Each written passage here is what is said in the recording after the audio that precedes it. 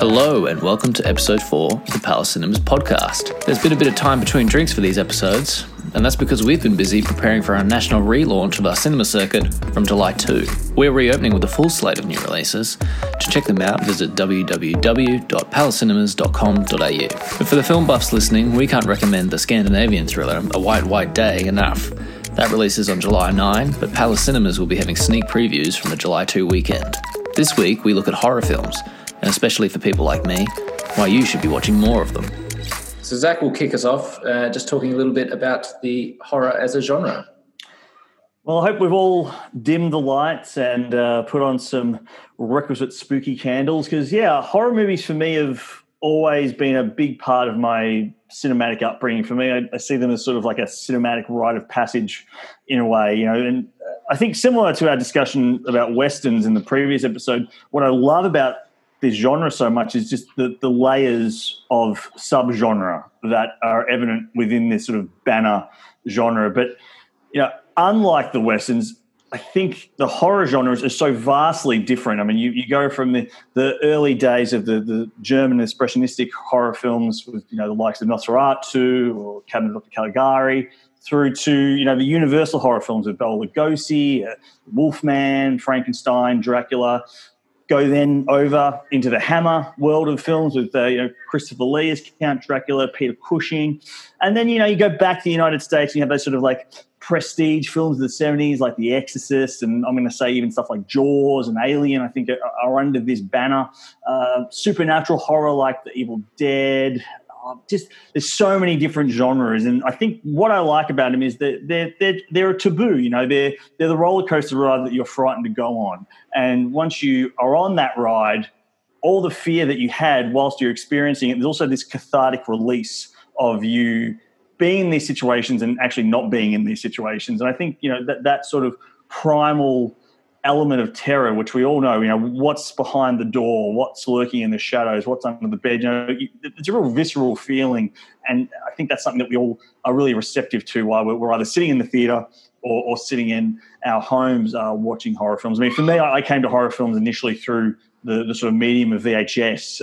You'd go and you'd get 5 weekly movies for $5, and you'd kind of go along the shelves and see which cover of which horror film had the most bleakest outlook, the most violent content in a way. You look at it and go, that's something that is going to kind of disturb me. I'm going to take the plunge and watch that. I remember when I first saw Nightmare on Elm Street and the cover was, basically the VHS store that I rented from, they had kind of hidden bits of the cover, almost like in this kind of self-censoring way to say, this is too explicit for the shelf. This is too disturbing for the shelf. You need to be able to, take this home and view it. And of course, there's the classic banned in Queensland stickers that would be on films like Reanimator, which was just a big sort of, I think almost like a dare to rent that VHS tape and take the plunge and experience a film. But the genre, I think it goes through waves, and we saw the slasher genre with stuff like Friday the 13th and, as I said, Nightmare on Elm Street, through to stuff like Scream, which was a referential thing about the slasher genre, but also moving it into a very kind of postmodern world. Then we went into the whole sort of Saw aesthetic, where we saw films like Hostel and the countless sequels of Saw. That they were films I have to admit that I was never a huge fan of. But I think we're in a really interesting point now in the horror genre with films like Get Out, Us, Jordan Peele's doing incredible work, stuff like Hereditary, and also Midsommar, which Midsommar for me is the best horror film that's been released in the past 5 years. I think, horror for me is always also a reflection of the times in which these films are produced. You look at the George A. Romero films, particularly Dawn of the Dead, which is incredible commentary on consumerism in the 1970s in the United States. Night of the Living Dead, in the late 1960s, also commentary on race relations in the United States. So, a good horror film for me, even though it needs a lot of jump scares and a lot of disturbing content, is also a sort of prism into the society and the culture which is creating it. So a lot of interesting stuff. I've got to say, going into this, I like to think of myself as a film buff. Obviously, I've tried to watch as many films as possible, but the one genre I keep finding myself saying, I'll get to it later, is horror. So I'm actually hoping to learn a lot from the both of you and kind of be the perspective for those audience members that are a bit the same as me, that might be a bit scared to dive in. I've kind of ventured into all the prestige pictures that you were talking about, Zach, just because they're kind of like the must-see films if you want to be a film buff. But beyond that, I've been quite trepidatious and just diving in, really. And I've got to say the last few years has what's been turning it around, with the examples you gave of like Get Out, Us, Hereditary, Midsommar. Like those are the films that are making me go, oh, I want to find out more about the genre, but I also understand the impact it's had on filmmaking. You know, so many techniques developed in horror movies are used throughout filmmaking, not just within the horror genre. And I think that'll be incredibly fun to learn about. Interesting point there too, Alex. I think that's a great mention, because I think a lot of horror films, particularly in their early stages and the early stages of filmmakers' careers, they're a very DIY aesthetic. So, filmmakers that are working within the horror genre have to be really inventive with how they get their special effects and how they do their set pieces. I mean, Sam Raimi is a fantastic example there, and some of the stuff that he invented for Evil Dead is still being referenced in other films today, even in this, new era of, computer-generated imagery and whatnot. So, yeah, it's a very, very, very layered and fantastic landscape of films that give you the creeps. And we're only really primarily talking about American films here. I mean, there's incredible works of horror coming out of Japan, like the classic Ringu series, and all these other works, Italy as well, Dario Argento, so many different facets. And what's so incredible about it is they're also different, and they're also varied. And it's a great journey to go on. So I'm glad to be with you on this experience. Horror movies are my favorite genre of movies, I think, of all time. I think there's heaps of reasons, but the number one is that they are so varied and so different, just like a Western. They can depict modern scenarios, political scenarios. They look at our subculture and they look at our society and can whittle them down. I love that in film. But one of my favorite reasons is because people have to be so creative when it comes to horror movies. It's not easy to make a horror movie. It's not easy to keep people engaged and let alone frightened for that amount of time. So I think that you have to be a really skilled, really artful director. And the amount of creativity that comes in through prop making or script writing or constantly evolving and changing the genre, I find to be incredibly exciting. It's almost as if every 10 years this new wave comes with new directors that want to add their own little piece to it. So it's constantly evolving. But really, I love them because I keep my life pretty safe on a day-to-day basis. I don't take many chances. I'm not a ride person at theme parks. And so for me, horror movies are that massive sense of relief and tension and adrenaline. I love to be as scared as possible through things, and I am a very vocal horror movie watcher. I'm the person that screams in the cinema. I've been known to burst into tears in the cinema, and I'm not going to hide it because that's how I feel. But I love something that can truly bring out a reaction like that in people. There's that trend that came through a few years ago with the paranormal series, where all they would do to advertise films was show the night vision footage of audiences watching films. Yeah. And that hypes me up. I'm just like, give me more, please give me more.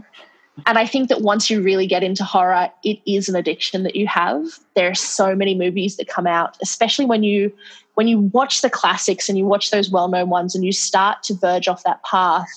It's a tricky path of either the most brilliant films you've ever seen or the most terrible films that you've ever wasted an hour and a half on in your life. So you're just constantly looking for your next hit. And the horror community as well out there is and loving of it and loving of building that community. So horror is great. More people need to get it. More respect needs to be given to it in the industry as well, I feel. And, it's an interesting genre looking at the sort of post-COVID world, I suppose, if we want to use that terminology, about communal audiences, because a horror film is made by seeing it in a communal setting. And yes, they're very enjoyable at home, but they have a very different atmosphere at home. And I think you raised a great point there, Jordan, with those sort of night cam shots of people literally just jumping in their seats. And, it takes you back to like the William Castle days of what they used to refer to as ballyhoo. And he had films like The Tingler, where he had buzzers put underneath the seats. And, he would press the buzzers at a certain moment in the film where the Tingler popped up and the audience would get like a shock under their seat or something like that. So it kind of uses that kind of like carnival aesthetic with the cinematic aesthetic. And I think, seeing it in a communal environment is really the best way to experience a horror film. And, we do the annual Halloween marathon at the Astor where we go all night with films, and, we throw some secret films in there, and we change up the film sort of scheduling as well to keep people on their toes. And there's just a really fantastic atmosphere. It's almost like a kinetic atmosphere in the cinema when you're watching a good horror film, because every member of the audience is just waiting for that other penny to drop and the next fright to come. And I think, it can't be matched. You have to see horror films in a cinema on the big screen. Even when we were talking about our favourite cinema experiences of the past year, so much of it stemmed from being scared. I mean, I talked about The Invisible Man. We might define that as a thriller, but the reason I loved it was because of how scared the audience got. Even talking to relatives of mine, they're talking about their favourite experience. It was watching Jaws, where the whole audience jumped out of the seat when the shark popped out of the water. I think those are the really kind of tangible moments that we remember. And for people like me that are somewhat trepidatious about going to see these things sometimes, I think by the end of it, it's stuff you'll always remember. I think it's also really interesting to look at how we've evolved in being scared over the times. Like, when it first started, simply looking at Nosferatu was the most terrifying thing. In Hitchcock films, it was a dummy being swung around on a chair, and it keeps getting pushed. We got to this stage where it was as much blood and gore and grit as you can, and then it's like the genre changed and flipped on itself.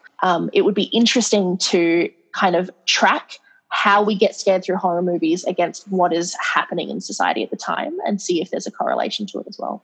In talking about things happening in society and the way we're getting scared, I think that's a good way to talk into the film we all watched this week, which is available on Stan if people want to watch at home again or for the first time. Scream.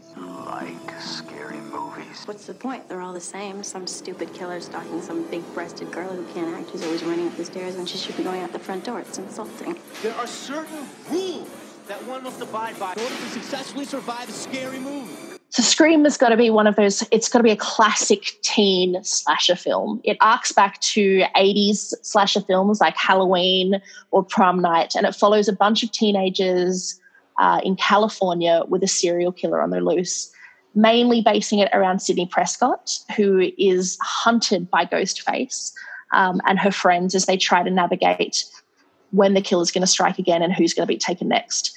One of the great things about Scream and what it is known for is how meta it is and how much it plays itself against the archetypes of these films and builds itself a new narrative in that movement.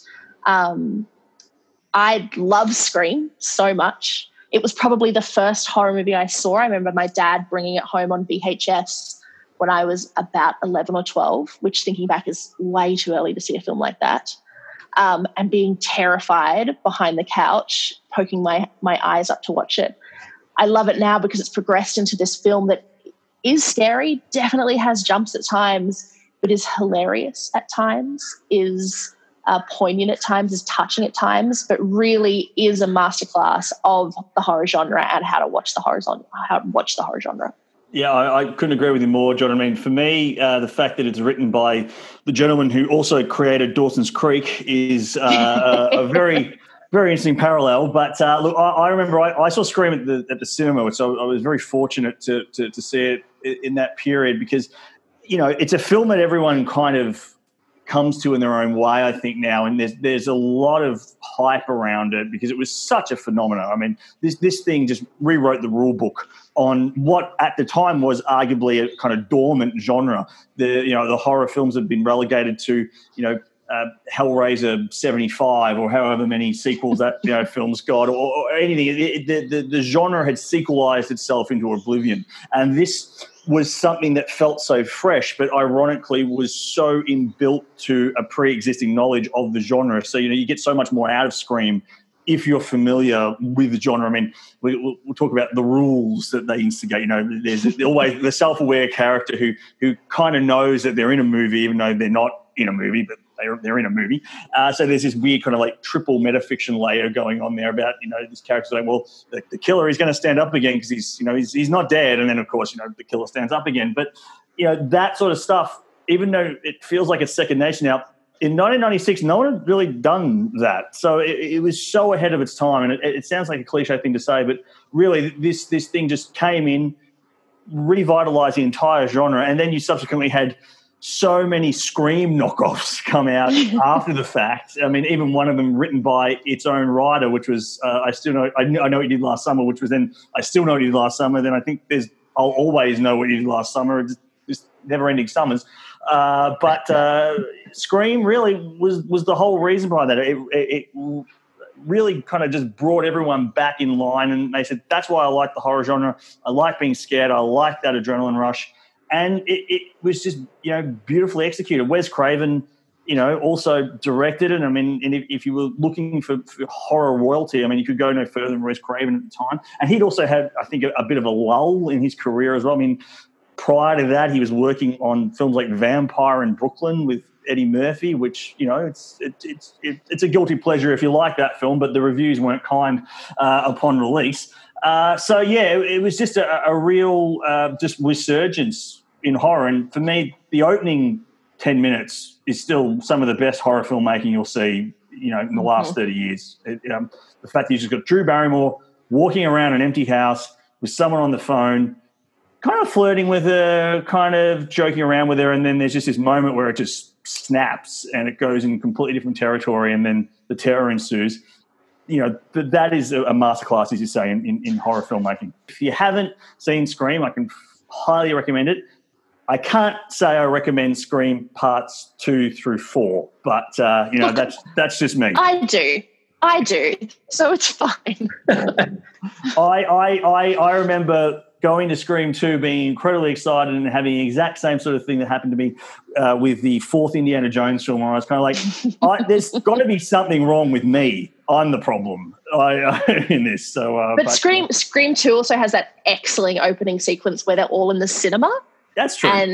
And she gets, like, they're all wearing the Ghostface costumes, about to watch Stab, which is like the movie version of Scream, on the screen. And she gets stabbed and killed, and there's no way of knowing who it is, and everyone thinks it's a joke because it's just filled with more of the Ghostface people. It's so great. It's if you thought the first film was meta, the first 15 minutes of Scream was like a meta library of metafiction. You just couldn't get any more meta. It's so meta. It's like the Spinal Tap Black albums. Like, the question is, how much blacker could you get? And the answer is none.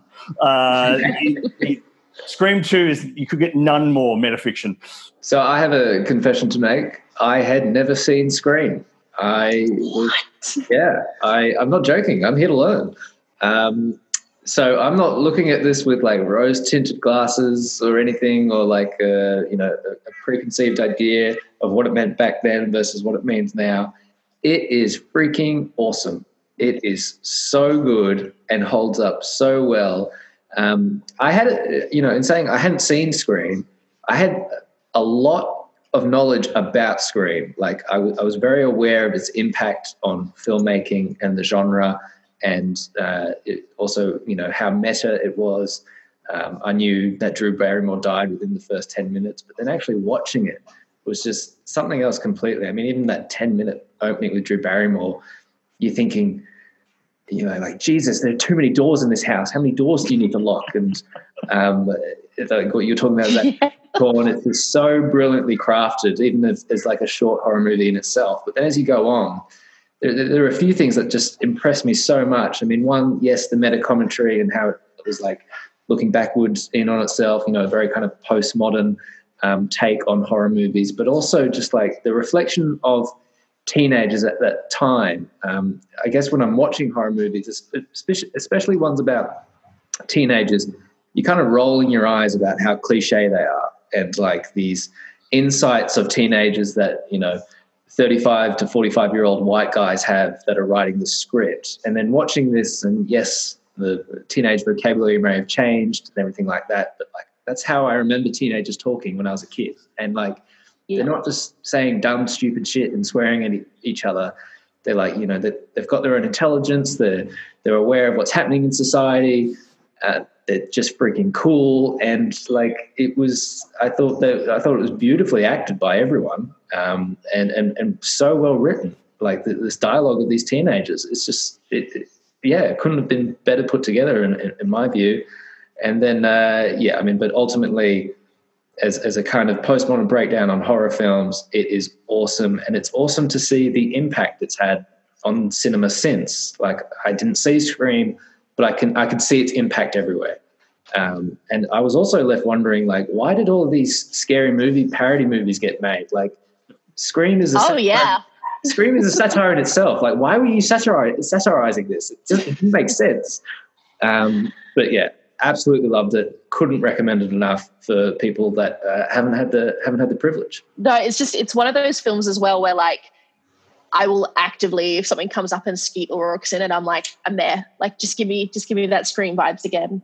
Matthew Lillard, sure, let's watch his shitty new sitcom. I'm there. Let's do it. All because I loved them so much. He's in the third season of Twin Peaks, Matthew Lillard. So he's on fire in that. I mean, look, Jamie Kennedy, who's great in this film, he even went on to do the Mask sequel. So everyone's got questionable career choices post Scream. But look, we should also say that Scream 5 is on the horizon now, and David Arquette is going to be coming back and reprising his role in Scream 5 as Deputy Dewey, who was the lovable cop who has appeared in all the Scream films. So I'll be curious to see if they can get any of the other cast back for this fifth adventure and what that's going to look like, because even though I think, the film was very progressive in 1996, now it's got a lot of other stuff to engage with and deal with. So I think it's going to be a really, hopefully, interesting evolution of this franchise. So moving on from Scream and what we love about Scream, let's just touch on quickly some other gems of the genre that people should catch at home.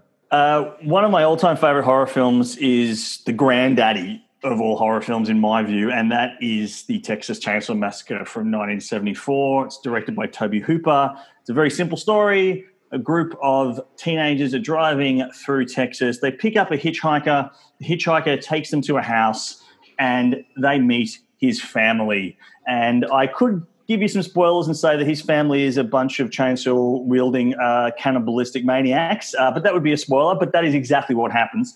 And this film introduced us to Leatherface, played by Gunnar Hansen, who, for me, is still one of the most imposing cinema monsters that you'll ever see. It's loosely based on some sort of serial killer folklore from the United States, but the film is essentially a fake story, but it presents itself as a true story, which is a really kind of interesting precursor to something like the Blair Witch Project, for example, which pretended to be true and was actually completely fictitious. What I love about this film, though, is it wants to hurt you. This film really wants to get you by the throat and pull you through the cinema screen or the television screen and attack you. And there's this real griminess to it. Everyone's sweating. There's just this, incessant sort of like metal soundtrack where you just hear this clanging of things. It's just a greatly unpleasant experience, but it's so well crafted.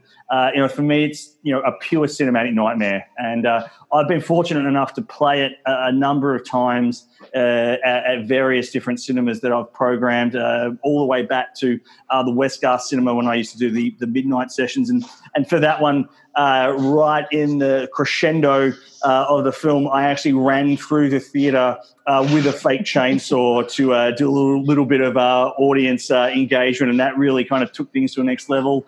We subsequently played the film at the Astor when Tobe Hooper passed away, and there was just a real sense of terror in the auditorium every time I played this film, and every time I screened it, people react to it. And it's a film that is, it's quite old now, but it's still incredibly terrifying and still incredibly original. So if you haven't seen it, and you're slightly squeamish, maybe don't see it. But if you are up for the challenge, I can highly recommend it.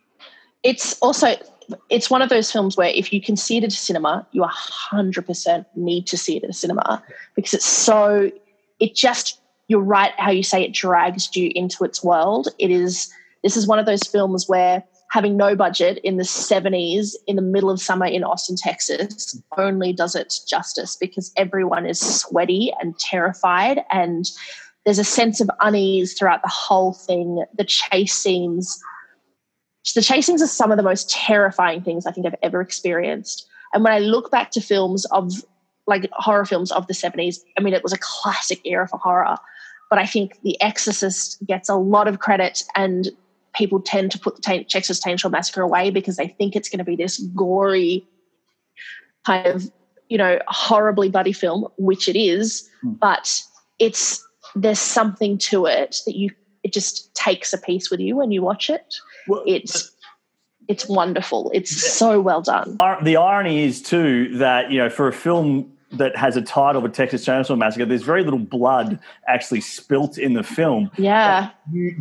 People imagine they've seen things in the movie, which is, I think, the real power that it has, that it kind of just gets into your psyche. And, for many, many years, people go, well, what about that scene where that happened or this happened? It's like, you never actually see that. It's all kind of implied through sound or these really just strange, lingering shots. And I think it's a great point you make about the chase scenes, Jordan, because what's so frightening about them is they're not these sort of like large, almost kind of balletic sort of chases. They're just like going around in circles in the middle of a field, and that's really terrifying. This is one of the best horror films to read about. So take the time to go and see how it was made, and what they had to do to craft everything and get it done properly. It's made by people that had a vision and a dream, which is hilarious when it comes to talking about a slasher movie like this. But what they conceptualized and brought to life is magnificent. And it's pretty much the only horror film, I believe, one of the very few horror films that is included in the Museum of Modern Art. Right. So my experience with the Texas Chainsaw Massacre was I was first exposed to it through my mum talking about it, not showing it to me. She just talked about it. And she was describing, the scariest film she'd ever seen. And I was asking her as a kid, like, what made this film so scary? And she described the chase scene. I was like, they catch up with her or something. He's like, no. Yes, in some cases. But the scary part of it was these chase scenes, and you could just feel the chainsaw like millimeters from your back as an audience member. That's what you felt. And I was like, this sounds freaking terrifying. So, I didn't get to it for a long time, and then I got to it, and I had that exact same experience you're describing, Zach, where I was recounting it to people, and they were like, was that in the movie? And I was like, yeah. And then I thought about it, and I was like, no, it's not in the movie. I'm imagining this. The Texas Chainsaw Massacre. After you stop screaming, you'll start talking about it. So anyways, the person least versed in horror films, I think I'll go second in saying that this is one of the films that has inspired me to watch a lot more horror films, and has actually given me something, it's kind of nice as a film buff to realize, there's this huge catalog of fantastic movies I haven't seen. I'm kind of enjoying that experience. But the film that kind of kickstarted me back into that was Hereditary. Who's going to take care of me? You don't think I'm going to take care of you? But when you die. This is touching back on what you were saying, Jordan, and what we're talking about with Westerns is the way they can act as metaphors for something else. And that was, Hereditary really acts as a metaphor of grief, and especially tragic grief. And, tragic grief feels like a horror movie. And not only that, it was doing things in horror movies I hadn't seen before, or it wasn't the jump scares, it wasn't the gore, it was someone waking up in their bed in the middle of the night, looking across their room, and is that someone standing in the corner? And even as an audience member, you're not quite sure, and you look a little bit closer, and I swear this shot held for like 5 or 10 seconds, and it's a person, and turns on the light, and it's just like a basketball. sitting on a chair, but like genuinely terrifying. Yeah, there's a real just the sort of moments of quietness that are in the chaos, particularly in the last 30 minutes. Like the last 30 minutes of the film is utterly chaotic, but then it's almost as if all the sound is just pulled out of the film in certain moments, and that's the real creepy part. Like where you see all these sort of just moments of chaos exploding on screen, and then you just kind of left still for a moment. I think that is what works so well for me in the last 30 minutes of that film. But just the build up as well. I mean, without giving out any spoilers, because, some people may have not had the experience of this film yet. It really sets you on one path, and at about 30 minutes in, you go down a completely different road. And I remember seeing it in the cinema with a full house, and when something happens in the first 30 minutes, which you don't expect is going to happen, people literally screamed and gasped in the theatre. Like, people could not believe what they were seeing. It's almost as if someone put the wrong film on for a minute, and they were kind of like, hang on a minute, this is the film I was seeing. It completely changed the movie I was watching. And you can't replicate that. And that's something that a filmmaker who has you from the moment you start watching that film to the very end, and they can take you on these trips and they can take you on these journeys, and you have no idea what they're going to do, but you put that trust in them. And when they kind of deliver, it's a feeling that is completely unmatched.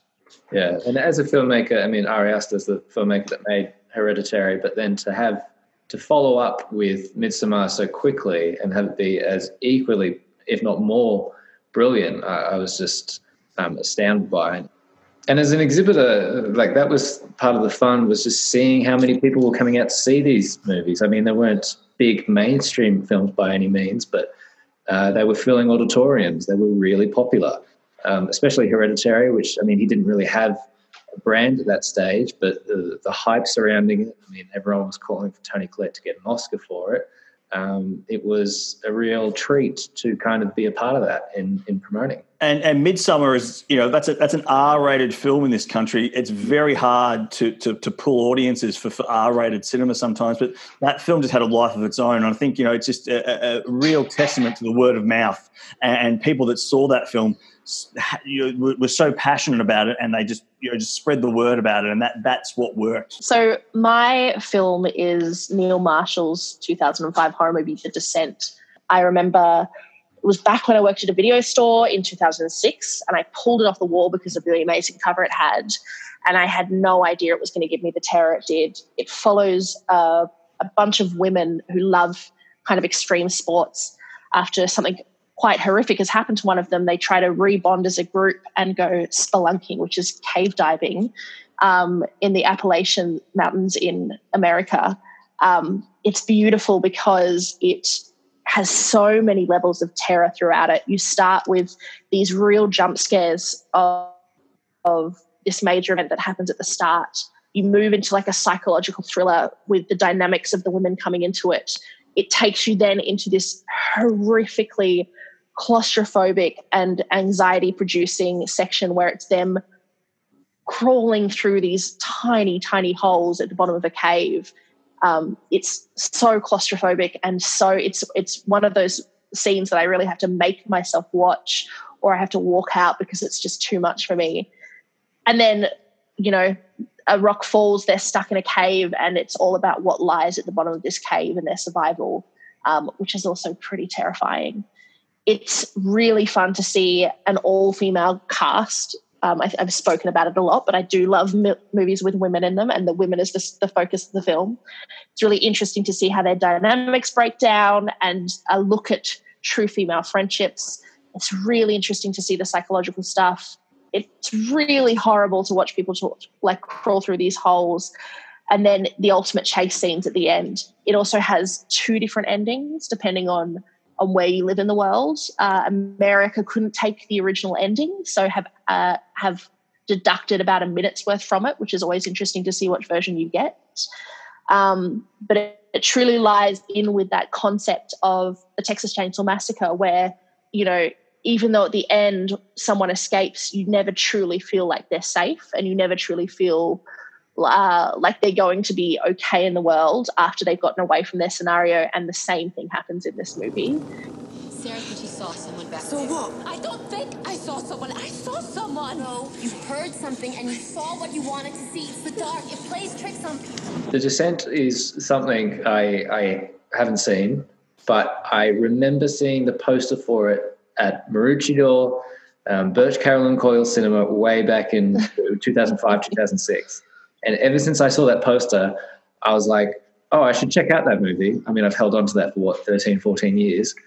But it's also a film that's just kept coming back up again and again in terms of, these conversations we have amongst film buffs. It's like, oh, you should really see The Descent. I was like, yeah. And I say, the poster's great, but I'm really looking forward to it now. And if nothing else, check it out for the poster.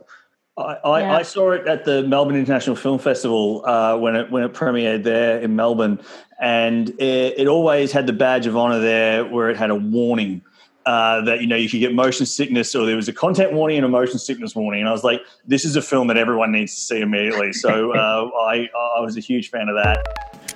That wraps it up for episode 4.